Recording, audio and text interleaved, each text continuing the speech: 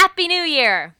Happy Lunar New Year, I should say. That's this week, in case you were unaware of why your social media feed is full of images of fireworks and tigers in the color red. It's a celebration in countries and cultures where the lunisolar calendar was once the way in which time was tracked, and now the holiday is a time for family, food, and festivities. In China, Vietnam, Korea, across Asia, and even some communities with large Asian populations on America's west coast, you'll find an array of traditions and ways to honor ancestors, reconnect with family, and set intentions for the year to come. And of course, food traditions, we love talking about those here: fish, peanuts, noodles, stews, and dumplings. Dumplings are said to bring you wealth, which is why they're also a traditional lucky food for Gregorian New Year's too, say January 1st celebration. I have a friend and colleague, Michelle Lee, an anchor here at Five on Your Side, who mentioned this tradition during a quick little story about what Americans eat on New Year's in that day's news. Pork signifies prosperity and progress because, get this, pigs root ahead as they eat as opposed to backwards like chickens or those turkeys. I ate dumpling soup. That's what a lot of Korean people do. It was kind of crazy because it was such I don't want to say a nothing story, but it was kind of like one of those throwaway stories that people feel obligated to put in their newscast every New Year's. But, I had two responses right away, like immediately. And one was, hey, I'm so glad that you said that because our youth see it. And then another message that said, I'm so glad you said that because my wife was born in Korea and our daughter is making that soup for the very first time. So I was like, holy moly. First of all, thank you for watching the news. Second of all, thank you for taking the time to write in and just noticing that because it was such a small part of the newscast, 25 seconds of the newscast. And so that made it feel like an inclusive moment, like something made special out of nothing, so I was excited about it. And then I got that voicemail, that infamous voicemail. That infamous voicemail about dumplings? Yeah, but about so much more. Today on Abby Eats St. Louis, catching up with Michelle Lee, the unexpected face of a #very Asian moment in America right now. How her sour experience talking about food became sweet. The wealth it ultimately brought a community, and why talking about food matters. There are a lot of Asian Americans in St. Louis who are proud to be St. Louisans and have been here for a long time. Plus, she sticks around for food news and a weekend planner.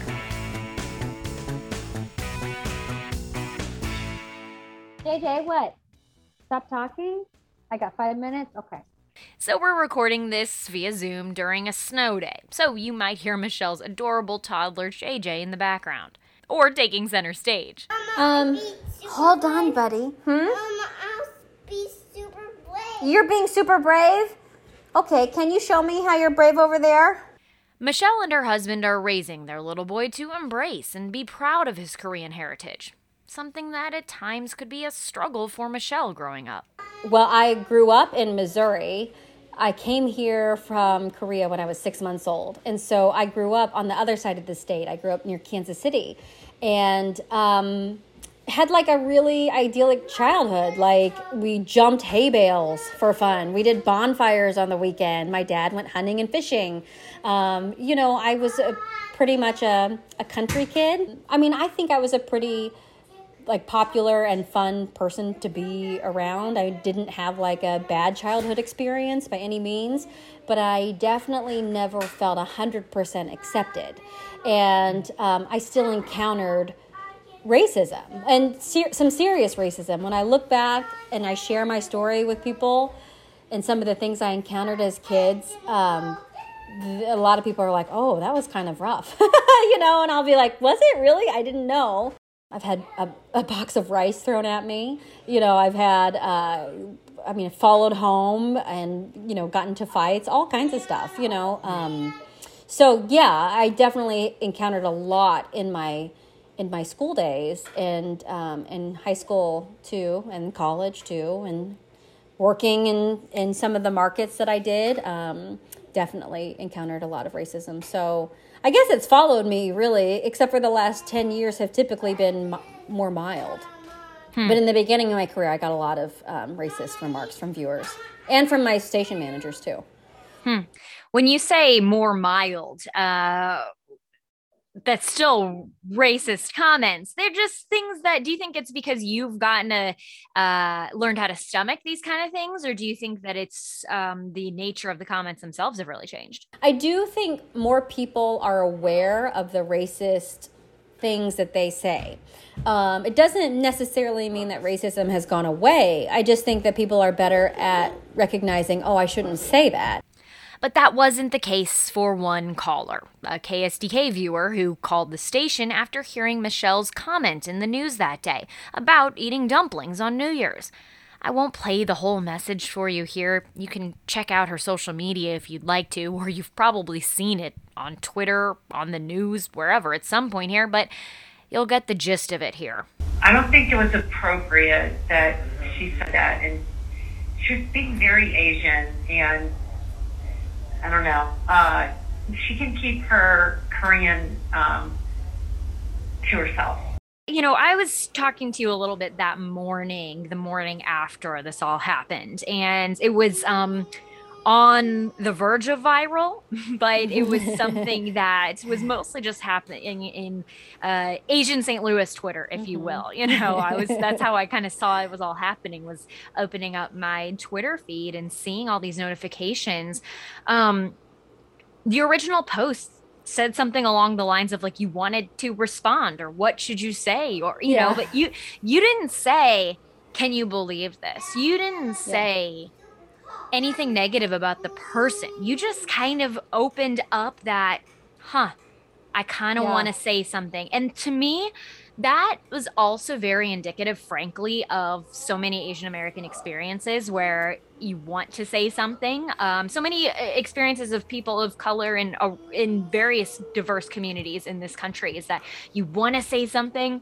Are you allowed to say something? Are you going to be told that you're just playing the race card or being thin-skinned by saying something? So when you put that out there, what was really going through your head? Oh, gosh. I mean, I wanted people to hear it for themselves because it was almost unbelievable. You know, the request that she was making was impossible to meet. You know, even if I wanted to keep my Korean to myself, it's not going to happen just because on looks alone.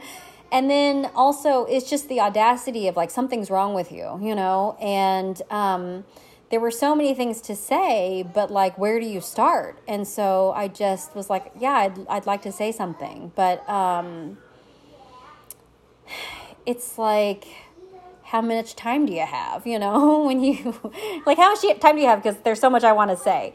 But listen to this. Yeah, I mean, I even thought like, what do I even put on this caption? You know, when I share this, I think on Instagram I said like we should be allowed to bring our full humanity to the table, and then on Twitter I just said I wish I had some, or I wish I could say something. You know, I don't remember exactly, but I was just thinking like in my head what you just said, like, can you believe this? Like, can you believe this? You would only believe this if you heard it yourself.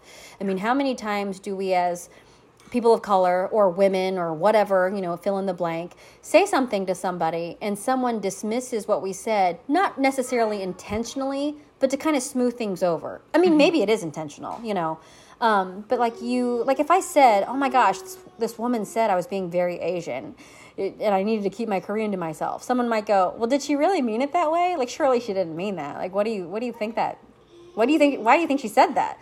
You know, but when you hear it with her inflection and her tone and her confidence, then you go, oh yeah, that's a real doozy of a voicemail, you know? So that's I think the difference by just letting it be heard, because if you heard it, you were like, wow, okay, people like that are out there, you know? So I understand you've had some conversations with that caller, and we don't have to get into any of that because, frankly, it's not really about that so much anymore, that one individual person's experiences or whatever was going on in her life that made her decide she wanted to call and say something like that. But to your point about the support you got, a lot of it was as a result of people just being outraged. They heard something like that and were like, what? You had Asian Twitter, if you will, saying, oh my gosh, I can't believe, like, but also I can believe, and like, pissed off. Then you had people who genuinely were shocked that this is something that would happen. Talk to those people for a second. What would you hope that people who don't think that this is a real topic of conversation, don't think that there are issues in the Asian American community with this kind of prejudice and silencing, frankly, what do you hope that they take away from this, from something as simple as a conversation about food? Well, I mean, to me, it's like you can live in your own bubble and never see a racist situation, you know? So if you're living in that bubble, you might not really believe that people are being victims of racism, you know, because you've not experienced it. But if you hear something like the voicemail, then you go, wow, that person really meant that, or it seems to have really meant that. And then you go, well, maybe people are telling the truth about getting assaulted or burglarized or murdered. And why don't we know more about those incidents? You know, why don't we know more about what's happening in our community? Yeah. What role has food played for you in just getting to embrace your very Asian identity? Well, I would say absolutely that was an introduction into Korean culture for me. You know, I used to go to Korean heritage camps when I was a teenager, and it was always like the most fun thing to do would be to get into the kitchen and make mandu or make quick kimchi or make, you know, whatever we were making, and to see if we liked the food. And then when we liked the food, that was even more exciting, you know? So food is such a big introduction. Honestly, we've talked about that on this podcast before, about how often food is an introduction to other cultures. One of the things I loved most in the hours, days, weeks following that initial post on social media was seeing all the people sharing their very Asian meals, whether they cooked something up at home or whether they went out and tried a new restaurant. And a lot of people did say they learned something from all this. The original message was nasty, but perhaps surprisingly, the response has mostly been the opposite. Her story has gotten a lot of media attention, internationally even. Michelle and other Asian journalists have recently officially launched the Very Asian Foundation, which will aim to elevate diverse Asian voices and perspectives through media and storytelling. Feeling #VeryAsian, that's going to keep going. And Michelle recently made a guest appearance on another show that airs here on Channel 5 and was gifted one heck of a souvenir. All right, well, this season we have been partnering with Tisbest, and they want to help you, and they want to give your help you with fundraising. They want to give you a check for $15,000.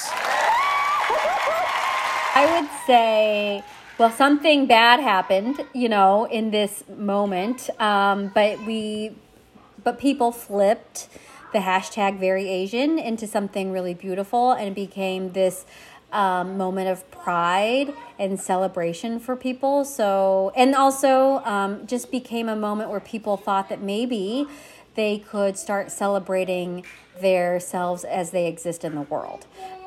Because I did get a lot of response from people who are transracial adoptees like myself, or people of mixed race, or people who are in the LGBTQ community, people who feel, it seems like people who felt or feel like maybe their voice is not heard because so many people speak for the Asian American community and Pacific Islanders and Native Hawaiians, that they say like, well, this is who you are, you know, this is what you do, and this is what you are, and this is the food you eat, and in reality, we're not a monolith, and we all have different experiences. And so I think that it became this inclusive thing for people. And I mean, this incident happened to me, but I did not create this, I guess, movement. You know, people really took off on their own with it. And I mean, it's a really humbling thing. Like, it's exciting. It's kind of scary and terrifying, but it's also exciting.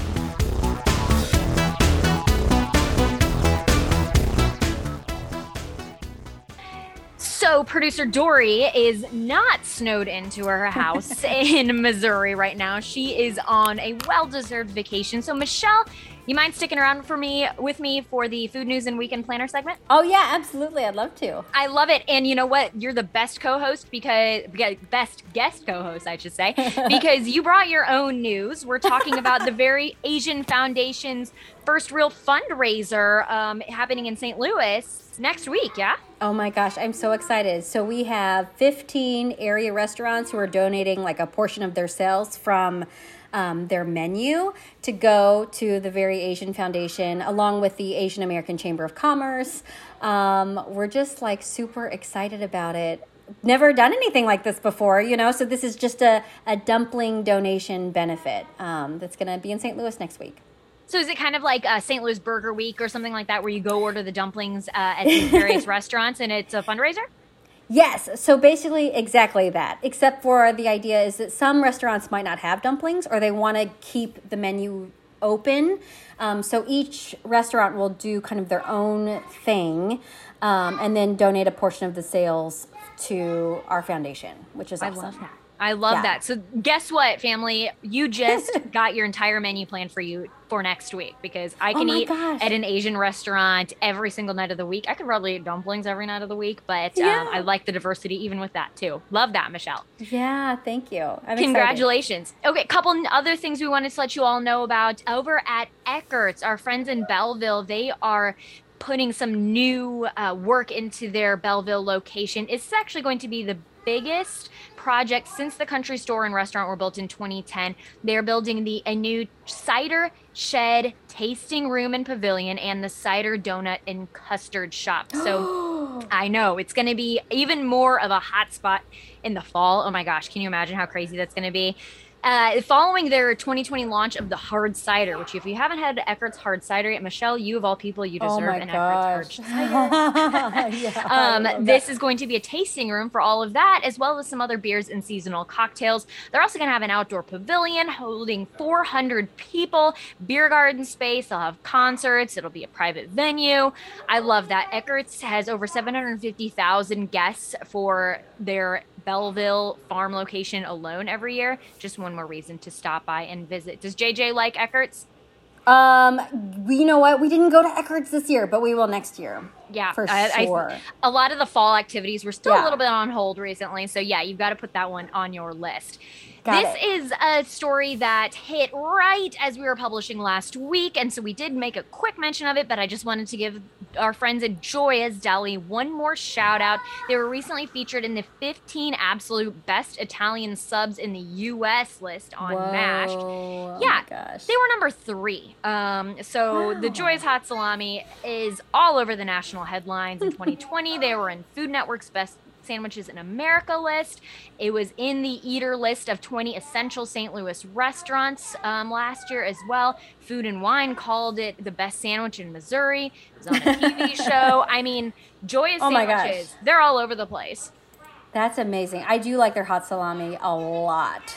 Almost too much. I know. Really it's delicious. One of those things where I'm like, oh man, I'm looking out with this weather. I just can't ever put somebody in. I can't ever order delivery with weather this bad because I feel too horrible about it. But if I were to order something, that might be it. Yeah. And finally, we're talking about snow ice cream. I wanted to make a mention of this one because I know that you have a little guy hanging out with you at home. So Michelle, you're going to want to check our episode notes because snow ice cream is quite a St. Louis tradition, actually. You go out there. Oh, really? Yes. And the pro tip from one of our viewers, Sarah, from a few years ago is go put your bowls outside right now so you can be collecting fresh, untouched snow. You'll need at least 4 cups of it, plus sweetened condensed milk or sugar, chocolate syrup, some milk, a splash of vanilla extract, and then, of course, you can use some chocolate chips, some sprinkles, maybe an ice cream cone. It's really good because it can get really fluffy and sweet, and it's fresher than the stuff you buy at the store, and you don't have to go to the store to go get it. So I'm going to put that one on your to-do list as well for this snow day, Michelle.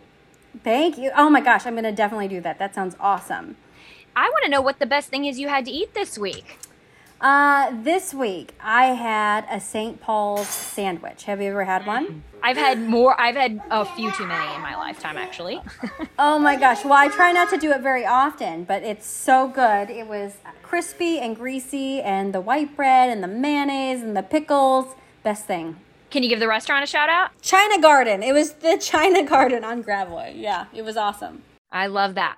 I hate doing a repeat restaurant recommendation, but last week I just needed something that was known and beloved to me, especially because I had a cousin in town. I wanted to grab dinner with her. So I took her to Little Fox over in Fox Park, and you got to get all sorts of appetizers. But I also tried the pork chop. So it's andouille marinated Newman Farms pork, locally raised good stuff over a bed of soft polenta.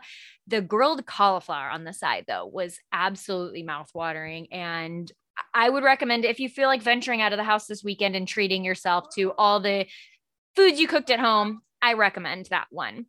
Sounds delicious. That sounds great. If we get out of the house this weekend, just a couple activities we wanted to let you all know about. The weekend, this is the first full weekend of February. We have a couple events for this Saturday, February 5th, one of which is the Chocolate Walk in historic downtown St. Genevieve. I know, right? I love the way they wrote this up, Michelle. This speaks to us. Are you tired of being cooped up? Are you ready to go out and embrace the 2022 new year? Do you love eating chocolate and shopping? Then this event is for you. In downtown St. Genevieve, with the purchase of a ticket, you'll be able to sample a chocolate treat at each of the participating downtown businesses. And of course, you're going to get some shopping done as well. You will need a ticket to sample. There's only 300 of those tickets available. So you're going to check that out online. And the tickets are only $15. So, you can eat $15 worth of chocolate pretty quickly, I think. Oh my gosh. Absolutely. Absolutely. And this one is, I'm sorry, but I think it's kind of late. Not that guys don't like chocolate too, but it's kind of a ladies' weekend because Galentine's Day Market and Happy Hour is happening at the Das Vivo Beer Garden over off Gravois from 11 to 4 on Saturday. They are hosting this market inside of the historic Vivo Mill. You can shop for gifts from St. Louis vendors with free admission. They'll also have food and specialty cocktails at the beer garden, in the beer hall rather, and then they're going to have happy hour afterward. All sorts of really good local shops there, and a good excuse to just grab your girls and say, let's do some shopping and some sipping. Yeah. Oh, I would love that. Gosh, I feel like I can't do anything on the weekends now, but I love that idea. That would be awesome. I feel like I am going to give you a full podcast endorsement of doing whatever the heck you want this weekend, Michelle. Yeah. Oh my gosh. Well, since we're talking about Valentine's Day, can I mention that the dumpling fundraiser that we're doing also goes through Valentine's Day. So it's like a car, Chow Bon, Corner 17, Drunken Fish, Hello Poke, Indo, Kimchi Guys, King and I, Miley, Nami Ramen, Nippon Thai, Nudo House, Sando Shack, and Soul Taco. Those are all very romantic places. Exactly, yeah. Ooh la la. Ooh la la. Ooh la la. Abby Eats St. Louis is a Five on Your Side production. I'm Abby Larico, and I'm joined today by my friend and coworker, Michelle Lee. Hi. Please be sure to subscribe to our podcast so you never miss an episode. We will be back in your feed next week with a fresh new episode, a fresh new story for you. Check out our episode notes, a little bit more about Michelle's story, and also a link to a special we were both able to work on at Five on Your Side just late last year about the AAPI experience in St. Louis. That was really great project to work on. And if you're finding yourself curious about this, we'll link to that in the episode notes as well. Wonderful. Thank you so much for joining me, Michelle. Everybody stay warm out there and seize the plate.